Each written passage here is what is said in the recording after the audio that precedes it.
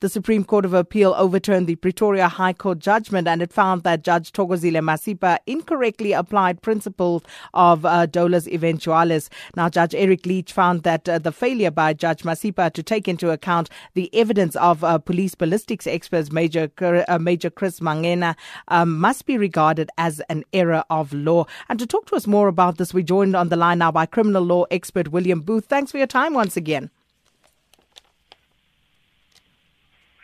Mr. Booth? Hi, can you hear me? I can hear you now. Welcome to the show. Okay, no, thanks. I said hi, good morning. Well, just looking at what happened yesterday, lots of talk, but where does this leave Oscar Pistorius right now in terms of recourse? Well, he can't go anywhere at this stage other than to await the date that will be set by the Registrar of the North Gauteng High Court for the sentencing proceedings to commence afresh in light of the Supreme Court of Appeal's ruling that he's guilty of murder. And if he has to take this matter any further, it can only be to the Constitutional Court, and I don't believe there is a constitutional aspect.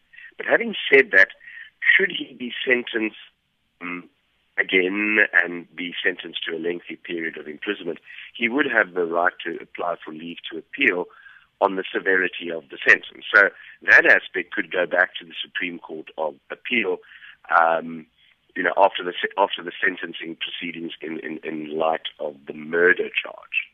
So he is currently out on parole. So how does this affect those conditions? Well, he's out serving the sentence that Judge Masipa imposed. In other words, he's under correctional supervision, house arrest. So there's some people who say, well, hang on, that sentence now is technically set aside because he's got to be resentenced. So he should then be arrested and brought to court and he can apply for bail. Other thought is that, he is serving a sentence and he should remain under that sentence under those conditions, including house arrest, and a date should then be fixed with all parties when he would go back to court, where the court would now deal with the sentence afresh. So I think, it doesn't have to become a big legal debate. I think to solve the problem is all the parties should get together, look at arranging a date early in 2016, and that he then remain under house arrest until that date, and then the whole sentence commences again.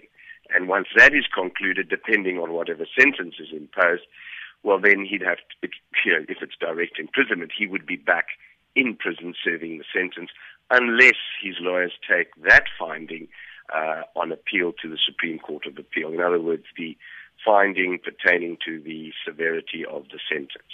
And just a quick one here from one of our listeners, Joyce, who says, please ask Mr. Booth, since Oscar Pistorius' conviction has now been changed to murder, how would this affect the case of, say, Jub, whose appeal to a lesser sentence after Oscar Pistorius' charge has now been changed?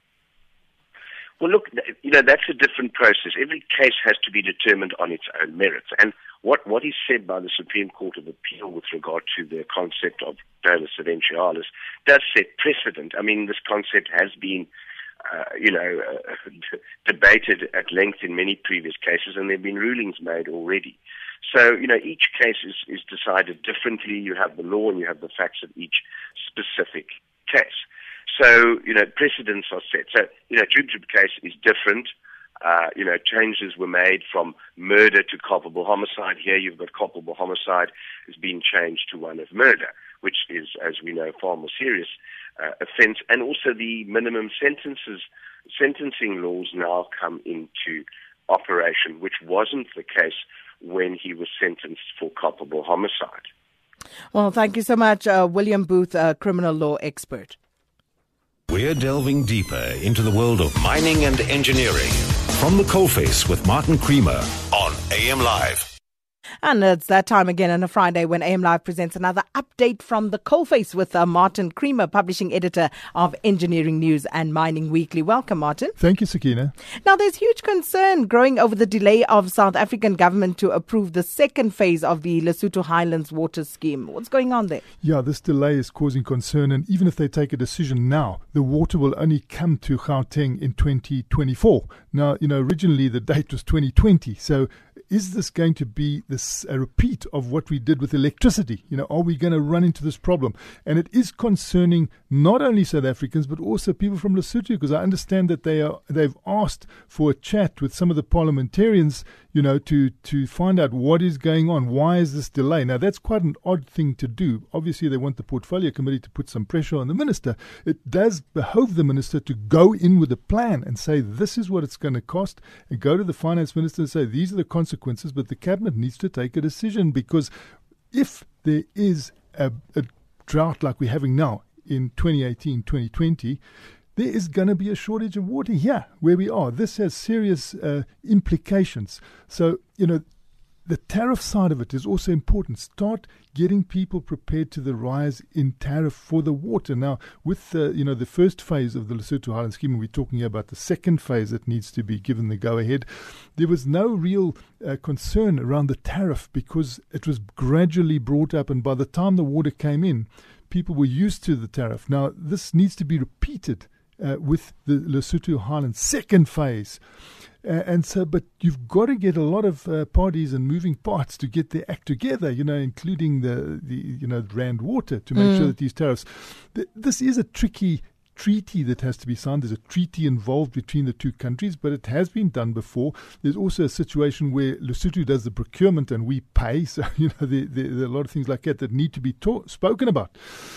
But these long-term decisions must be taken, not only for Gauteng. We're talking now Lesotho for Gauteng and the provinces that affect it, but Durban, we have that situation towards the north of Durban now where demand is growing. They're trying to decide, are we going to have this? There's a lot of water in Umkomaas, but do we give a go ahead to a pipeline plus a dam, which is quite costly, or do we have desalination, which if there's a drought, that will sure cause tariffs to rocket. So the balance of probabilities has got to be weighed up on these long-term things. The decisions have to be taken now, otherwise we're going to be running into trouble. Same with Cape Town. Are they going to use that wastewater that now goes into the sea? Are they going to use the water that they've discovered through drilling boreholes underground water, or are they going to desalinate? So all these decisions have to be taken, and proposals must go to the cabinet, and that is the job of the minister. But I see the mining industry, that has also shrunk alarmingly and is now smaller than it was in 1994. Yeah, talking about the mining industry in the 6 months to June, it had an aggregated loss of 13 billion rand. The next 6 months, it looks like it's going to lose even more because, the prices that they've been fetching are down. And it has shrunk to a position where it's smaller than in 1994. And this has been put out, by the chamber. And again, it affects other sectors, because the regulatory framework has been very harsh on the mining industry. They've shrunk. They've got so many commitments now, they don't know where they're coming or going. The impact spreads because it's the flywheel of the economy. It feeds the other industry. So you get that slowdown going through.